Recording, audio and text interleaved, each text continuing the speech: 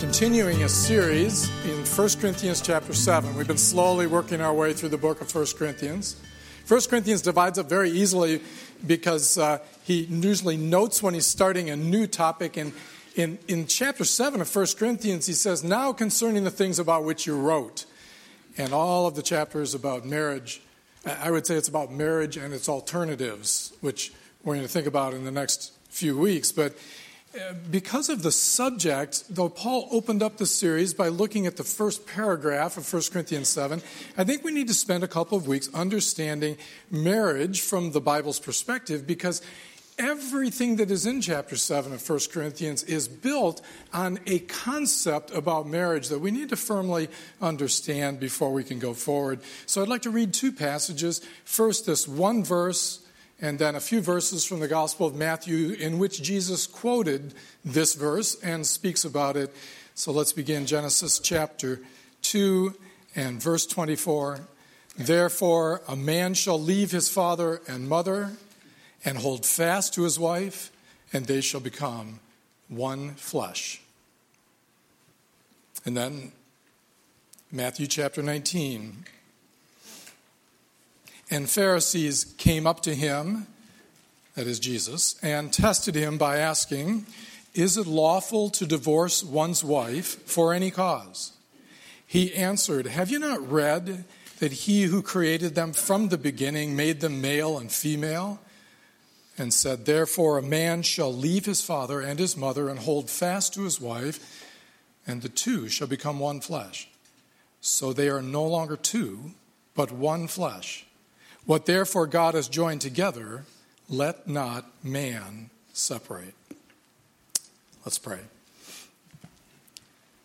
Our Father, we thank you that you have given to us your book, and it's remarkable to think about this verse in Genesis chapter 2 that is then noted throughout the entire Old Testament in various places. It's referred to, and it's actually quoted by Jesus and by the Apostle Paul because of its central significance. And we pray that you would open our minds to understand what you have revealed to us, and you would help us to seek to build our lives around it, our lives which are filled with so many difficulties and unexpected situations and questions that arise as we seek to apply what you have given to us. We pray that you would help us to frame our lives around these things and to seek that you would be honored above all. And we entrust this to you. In Jesus' name, amen. Well, this week I read that for the first time in almost 50 years, the rate of divorce among Americans has declined. In 2016, that's a good thing. It also noted that people are less likely to say that divorce is a good option when a couple is having marriage troubles. And that all sounds very good, but there's a flip side to it. There's a reason why divorce has declined. And the reason that has to be taken into account is that the number of people living together has so increased that marriage is not as common as it once was. In fact, 2016 is the first year, we are told, that people entering into marriageable age, more of them, more than 50%, are choosing to live together rather than get married. And, in order to think about divorce and what it means, you have to start with marriage. If there is no concept of marriage, then divorce is kind of a non-question. And today, we're all aware, marriage is the minority option for young people in the U.S. Now, overall, most households are still made up of married people, are headed by married people. But I'm saying of those marriageable age, entering into marriage, officially in 1916, living together became the primary option. In other words, the idea of marriage as the public, lifetime commitment of two people to each other. And I mean a commitment that's regarded as an agreement not just between them in private, but a commitment that is made officially and is legally binding. That is in the minority. People often call that traditional marriage, but unfortunately in our culture now, the word traditional tends to mean stuffy, antiquated, and outdated. And so I'd have to say I am not particularly concerned with the concept of traditional marriage or traditional parenting or traditional eating or whatever it is you might think about. Too often Christians become viewed as people that look back on the good old days. And the good old days were always in the last generation or before that when people lived the way they should. But I want to tell you from the Bible's perspective, that's simply not true. There was only one brief shining moment in human history, the Bible says, and that was recorded in Genesis chapter 2 before the fall into sin. And everything since then, everything that has ever happened in all of recorded history is just another example of the revolving merry-go-round of variations on one theme, and that theme is sin. So to understand marriage and its alternatives, we have to first lay a foundation of what marriage means from the Bible. I'm not going to answer all questions about marriage. I'm not going to talk about divorce this morning. We'll come to that later. I just want to think about marriage itself, how it was designed by God, what God intended to do by means of establishing what we think of as marriage. And the idea of marriage is laid down at the end of chapter 2 of Genesis in the verse that I read to you a few minutes ago. Before we consider the implication of this verse and kind of take it apart a little bit, we need to understand how significant it is at this point in the Bible. In verse 22, the end of the second chapter, it's only one verse after this, before you come to the advent or the entrance of sin into the world. So Genesis 1 and 2 are the only parts of the Bible that describe human beings in our state before sin. What was life like? You may know chapter 1 of Genesis is like a panoramic view of creation. It describes God's creation of the human race in 7 creative days, of which the 6th day is the creation of life on this planet, including human life. What happens in chapter 2 is it's another account of creation in which there is a zeroing in on the 6th day specifically, and it expands what happened on that day when God created plant life, animal life, and human life, and placed us on planet Earth. What happened on that day? And it describes that in detail. And there is this point where, having made the man and placed him in the garden and given him a function which is to tend it and to keep it, to guard it, it says next that God looked at the man and said it was not good for the man to be alone. God said, I will make him a helper fit for him. And what happens next is not what you would expect. You would expect that God, having determined that he needed a helper fit for him, he would go ahead and do that, but he doesn't. What happens is Adam names the animals.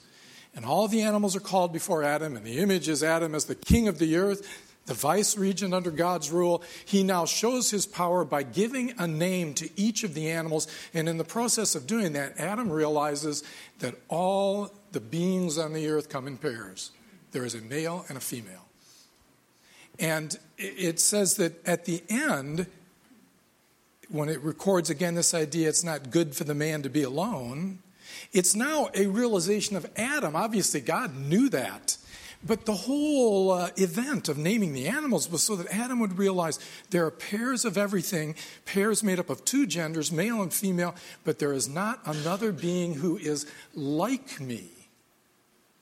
And so we're told that God created Eve out of Adam, brings her to Adam, and then we have in the verse before the one I read, verse 23 in Genesis 2, we have the first poetry that is recorded as being composed by a human being in the Bible. It's a outburst spontaneously, apparently, of praise. And it's an exuberant sense when Eve is brought to Adam and he says, this at last is bone of my bones and flesh of my flesh. She shall be called woman, Isha, because she was taken out of man, Ish. And the words sound alike, and it's meant to be a play on sound. And it's this idea, that Adam is just overcome with this sense that now he has a partner in life. It's important to note that there is poetry before this recorded in the Bible. Chapter 1 has the first sense that God created man in his own image. In the image of God, he created him, male and female. He created them. That's poetic. But the fact is that was composed by Moses under the guidance of the Holy Spirit. Many years after the events that he's recording, Moses had drawn together all the information he had, and under the guidance of the Holy Spirit, he wrote down accurately what God wanted us to know about the origin of life on this planet. And there's poetry there, but this is the first man. He composes this poetry out of the exuberant sense of this partner has been given to him. And it's important to understand this phrase, I will make him a helper fit for him. Because today you might think that the word helper means like the hired help. She was brought in to clean his house, and make his food, kind of thing. That's not the meaning of the word helper. The word helper is used of God throughout the Psalms. God is our helper, it says over and over again. It carries the basic meaning is just the idea of a partner brought along to assist a person in some way. And so the word partner might fit more in our terminology today. And when it says fit for him, it literally means complementary to him. That the two fit together in some unique way in that they share a common humanity. They are the same thing in terms of image of God, and yet they are distinctly different so that they fit together in a certain way. And obviously that, in one sense, the most obvious one is the unique and intimate relationship of a man and a woman out of which children can be born. It is an image of the fact that they fit together. That's the basic statement of the Bible, this fitness, that is the idea that everything in life is founded on the balancing nature of the two genders, male and female. It's precisely at this point, after that exuberant outburst of praise, that Moses breaks off his narrative. Interpreters note this. Verse 22 is like, you would think of it as an editorial comment. Moses is reading to you. You could picture this story of the creation of the world. This is what Adam said. And he looks up and he looks you in the eye and he says, this is why. That's what the word therefore means in this place. This is why. A man leaves his father and mother and is joined or holds fast to his wife, and the two become one flesh. It's because of what God did in the Garden of Eden. That's why it's such a significant verse in the Bible, quoted so many times. It gives the reason, and the reason is by the good intention of the Creator. God designed human life from its very beginning so that there would be a unique relationship between a male and a female individual that we would later call, not in this place, but later become called marriage. So it's not simply because in the dim prehistory of the race, people began to find out that when they had no rules, society didn't work very well, and they kept killing each other and so forth. So let's create this bond between two people that is inviolable, and they belong to each other so that we don't have so many problems in society. It's not just because of the forces of evolution as time went on in the distant and dim past that it was best for the men, people realized, not to be tomcatting around and producing children with all these different women so that the women were left at home taking care of the children while the men had fun. It's not because of that. It's not that society began to frown upon men being so loose and all the responsibilities placed on women. That is not the reason why marriage came about. It wasn't an invention of human beings. It was the very intention of the Creator from the beginning of the human race when he established life on this passage. And what this verse tells us is that there are certain parameters to the relationship as God designed it. The relationship has certain boundaries within which it makes sense. It's the way God designed it to function, and that's what I want to think about for a few minutes. Marriage was designed from the beginning to be monogamous, exclusive, heterosexual, and permanent. I'll say it in a different order. Marriage was designed to be heterosexual, monogamous, exclusive, and permanent. There are like 4 foundation stones at the corners of a building that the whole building is built on, and I want to think about those for a few minutes. Now, marriage was designed, first of all, to be heterosexual. That means other sex, oriented towards the opposite sex. It was to be between a man and a woman. Now, this is found, first of all, in the outburst of praise of Adam. This at last is bone of my bones. She shall be called woman because she was taken out of man. He notes that his sense of joy was that there was now a partner who was like him, but was paired with him. just like there was for all of the other creatures. And in verse 21 or 24, when Moses kind of expounds on that for all generations, when he speaks to us right here, January 15th, 2017, he says, therefore a man shall leave his father and mother. It's obvious that he's pairing a man and his wife. The two genders are put together.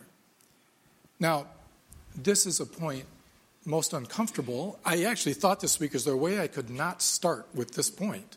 However, it is the basic point of the passage. It's like the starting point of all consideration of marriage is that it is between two people of the opposite sex. Now, I realize because of social factors that we have in society today that this is not thought to be appropriate. And so Christians, in a very real sense, have become focused on as people who don't accept that. At least the teaching of our book doesn't really encourage us to accept that at all. And it's often thought that this comes because of our exceptional kind of fear or hatred, dislike for homosexuals. And I want to say right at that point, we need to not let people assess our inward motives in that way. Even though that's been widely spread, we need to not be people who allow people to think that way, because there is nothing about our understanding of same-sex marriage that is rooted in dislike or distaste for homosexuality. It is simply that God has said that the two genders are necessary to make up what the Bible considers to be marriage. It's how God designed the human race. Male and female match. They correspond to each other. A human male and a human female are alike each other in very essential characteristics. We are all human beings. We are all the image of God. And at the same time, we are unique in our differences. So anytime a man feels, I just don't understand women, or anytime a woman feels, I just don't understand men, all we're doing is displaying something God created us to experience in all generations as we go through life, because there's something uniquely complementary but different about the two genders. It's very important to note that the Bible does not pick out homosexuality as being uniquely sinful. There are only 7 places in the Bible that speak of homosexuality, which out of the vast number of verses in the Bible is a very small number. However, that doesn't mean it's not important. It simply means that it is presented in the Bible as merely one of the many ways in which people can somehow not adapt to God's design for sexuality. Homosexuality is classed with adultery in the book of Leviticus in 2 different places, and then mentioned again in the same class in the New Testament, because it's considered that those are simply 2 different examples of how people might not correspond in their sexual experience to what God originally designed marriage to be. So it's not that we pick it out and we want to talk about it all the time.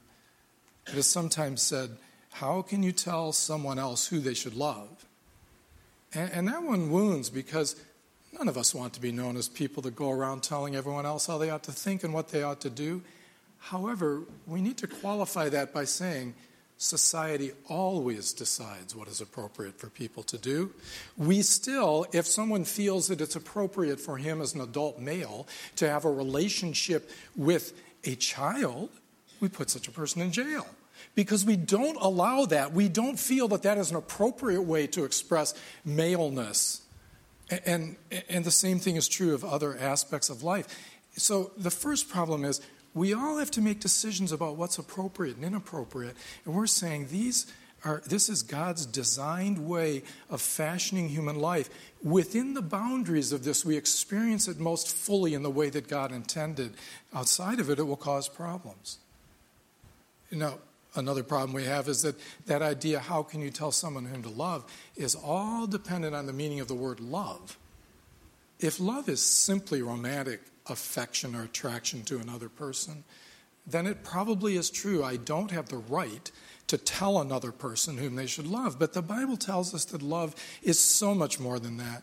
That regardless of how many times Hollywood perpetuates the idea that physical attraction is all that love is, no matter how much that is put out there, it's simply not a full definition of love, which has to include, from the Bible's perspective, an essential commitment to the well-being of the other person, particularly in relationship with God. I commit to the other person to help him or to help her draw closer to God. And that means that not everything that passes for love can be applauded. So, there's much that could be said about this. And it's like, I don't want to be known as the person who picks out this topic and speaks about it. But this one is on the surface. A man shall leave his father and mother and be joined to his wife. The Bible, at its very foundation, lays one cornerstone of the relationship God has given to us called marriage. It is to be heterosexual. It involves the combination of two equal but very distinct and different people with one another. They're complementary. The second thing that comes from the passage is it is not only designed to be heterosexual, but also monogamous. Monogamous means one man married to one woman, at least at a time. It's the opposite of polygamy, which is one man with many wives, and it's also the opposite of polyandry, which is the marriage of one woman with many husbands. Now, this is borne out simply by the fact that the words are singular. A man shall leave his father and his mother, singular, and hold fast to his wife. So God designed marriage to be a committed relationship between only two people, a male and a female.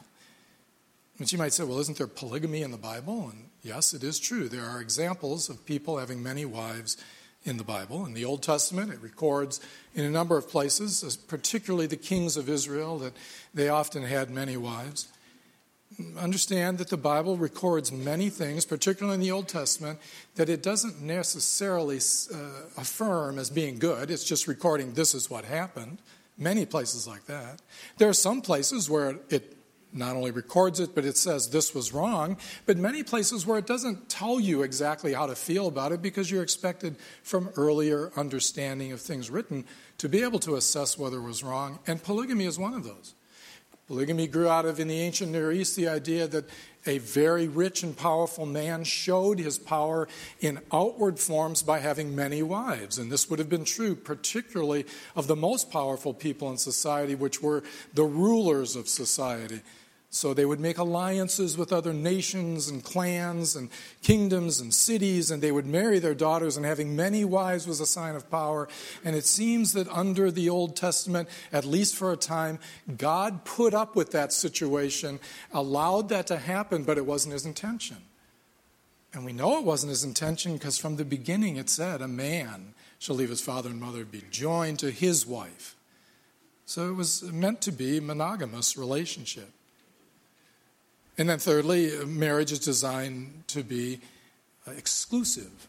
The Bible presents marriage as being an exclusive relationship. Now, on one level, exclusive between a man and a woman is the same as monogamous, but it is different in this way. A person could consider himself or herself married to one person of the opposite sex and yet have relationships with many other partners outside of marriage.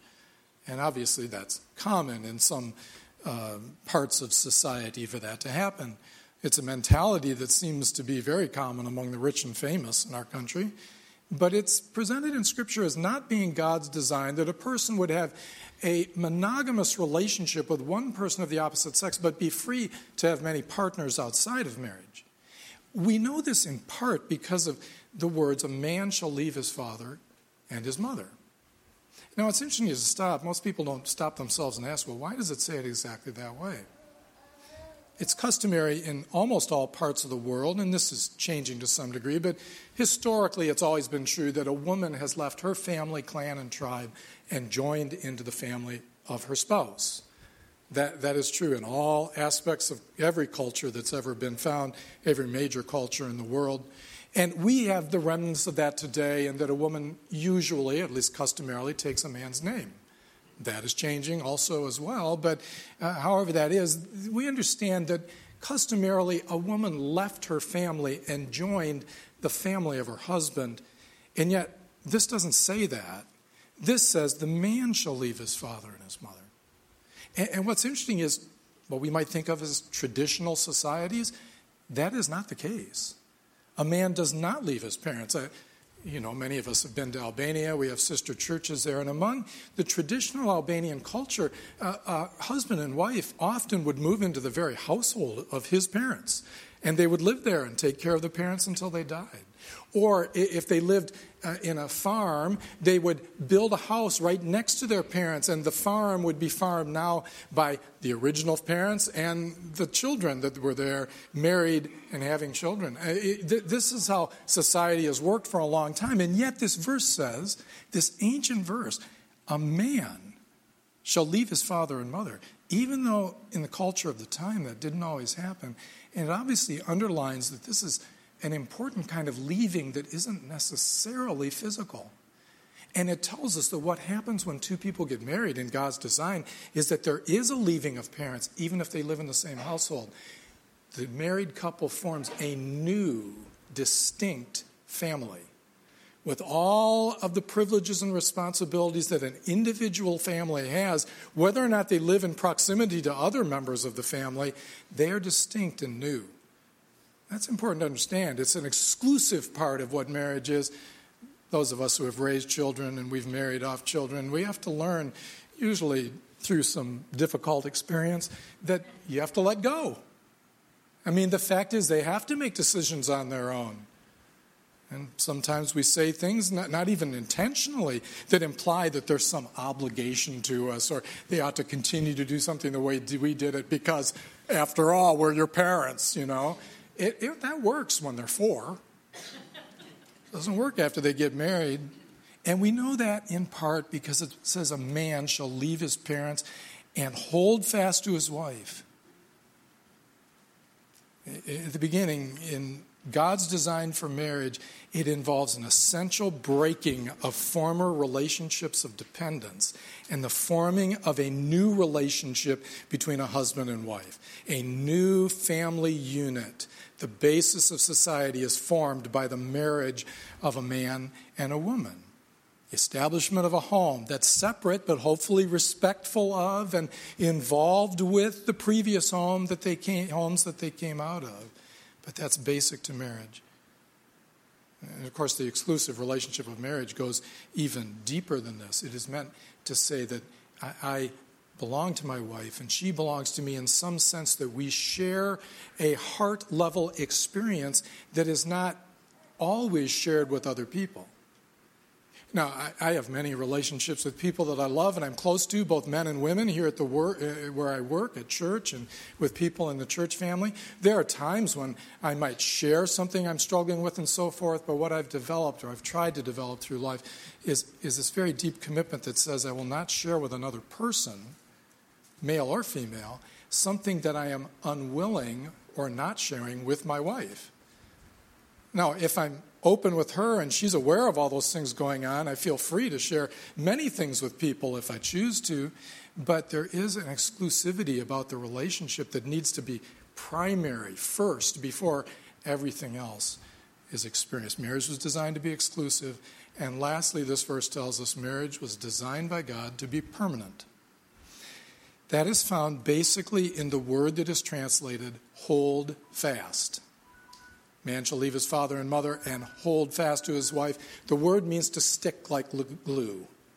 It actually means something like the old King James word that is here, cleave. The man will cleave to his wife, which carries the idea of melding two things. Like if you heat plastic and you put it together as when you do plastic welding, what actually happens is the molecules of each piece of plastic adhere with the others, and the two things become connected to each other in a way that's almost impossible to separate, and that's the idea that is behind marriage.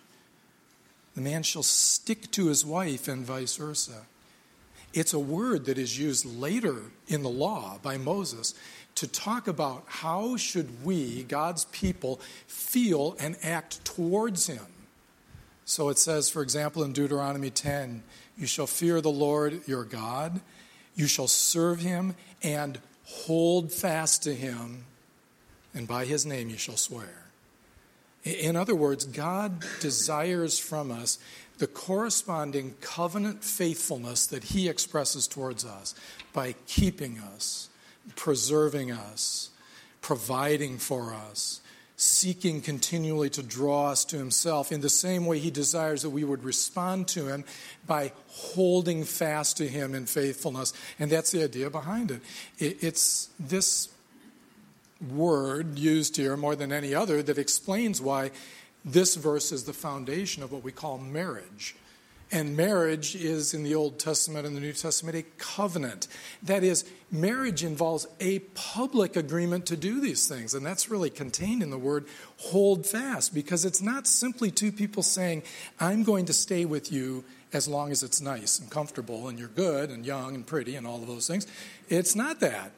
It's two people saying before someone else who acknowledges it, before society in a sense who is represented by whoever else is there, I will do these things to you. It's that kind of commitment, a public commitment, an open commitment made before God, before other people, to be committed to this heterosexual, monogamous, exclusive, and intentionally permanent relationship. Now, this idea of permanence is so important that I just want you to note Jesus' words about it. I read the passage a few minutes ago. It's pretty self-explanatory, but this passage in Matthew 19 is so key that we're going to look at it next week because it has a lot more to say than I'm noting right now. Jesus talks about things that might hinder or break the marriage covenant here. But before he gets into that, he makes this statement that in and of itself is so clear. The Pharisees came up to him and tested him by asking, is it lawful to divorce one's wife for any cause? There was a conflict between two schools of thought. Shammai and Hillel represented these two ideas about marriage and divorce, and they were asking him for his opinion. And here's how Jesus answers it. He said, have you not read that he who created them from the beginning made them male and female, and said, therefore a man shall leave his father and his mother and hold fast to his wife, and the two shall become one flesh. So they are no longer two, but one flesh. What therefore God has joined together, let not man separate. Whatever Jesus goes on to say, which we'll look at next week, whatever 1 Corinthians 7 goes on to say about alternatives to marriage, singleness and divorce and so forth, whatever it has to say, it has to be founded on this basic word of God in Genesis 2 and Jesus' affirmation of it right here, that God designed marriage to be permanent. He designed it to be the permanent, exclusive, monogamous, and heterosexual relationship between two people.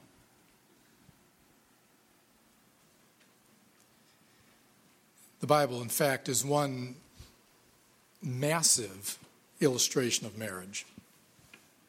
In the Old Testament and the New Testament, there is this image used that we sang about this morning, and that is the image of God being married to his people. And that whole idea is unfolded in the love story that the Bible presents, which really, though marriage is actually referred to on very few pages of the Bible, in fact, it's the illustration that is carried throughout the whole Bible, and that is it's about, in detail, the wooing and the winning and the cleansing and the rebellion and the winning back and the strong love and the gentle submission of God, of people to God, and God's calling them to himself. I mean, that's what the whole story is about. And that's why there's another passage we won't be looking at. I just want to note it in closing. And it's the other time that this word from Genesis 2 is quoted in the New Testament. It's quoted by the Apostle Paul. It happens in Ephesians chapter 5. It's a passage where the only passage in the Bible which gives some detail about the actual responsibilities of a husband and wife. It details what that looks like in Ephesians chapter 5. And after talking in detail about how a wife should relate to her husband and a husband should relate to his wife and so forth, he comes to the end by quoting this key verse, therefore a man shall leave his father and mother and hold fast to his wife, and the two shall become one flesh. And then he adds these words. This is a profound mystery. But I'm talking about Christ and the church. And when you read it, you realize, wait a minute, he wasn't talking about Christ and the church. He was talking about the husband and wife relationship. And yet he ends by saying, all of this really, in reality, is about Christ and the church. What he means is that marriage, at its very best, is meant to be a taste of the intimacy and the love and the feeling of being cherished and cared for and wounded and healed and enraptured and loved by the eternal God. That's what it's meant to be a picture of. It's meant to awaken in us the sense that that's what we really want. And marriage offers at times, at its best, it offers a taste of that, fleeting though it might be. And at its very worst, marriage is an experience of disappointment that is meant to evoke inside of us a sense of longing to have what it is we feel we're missing. In other words, marriage is designed by God to be the chief, primary way that He wounds us and He heals us and He gives us the sense of what I really want is to be joined to God. That's God's purpose for marriage. Everything else has to be based on that. Marriage was designed to be heterosexual, monogamous, exclusive, and permanent. Let's pray. Again, Father, thank you so much for your book. Help us to see that there are places like this in which you have spoken with such clarity that we are able to, in fact, stake our lives on them, as some of us have done, who maybe without much knowledge at times we entered into marriage and we experienced its highs and its lows, its difficulties and its pain, and in all of that experience we're able to say we were drawn closer to you. And we want that to be our experience, and we pray that you would use it that way in our lives and make us the kind of church in which that might be experienced. We pray this in Jesus' name.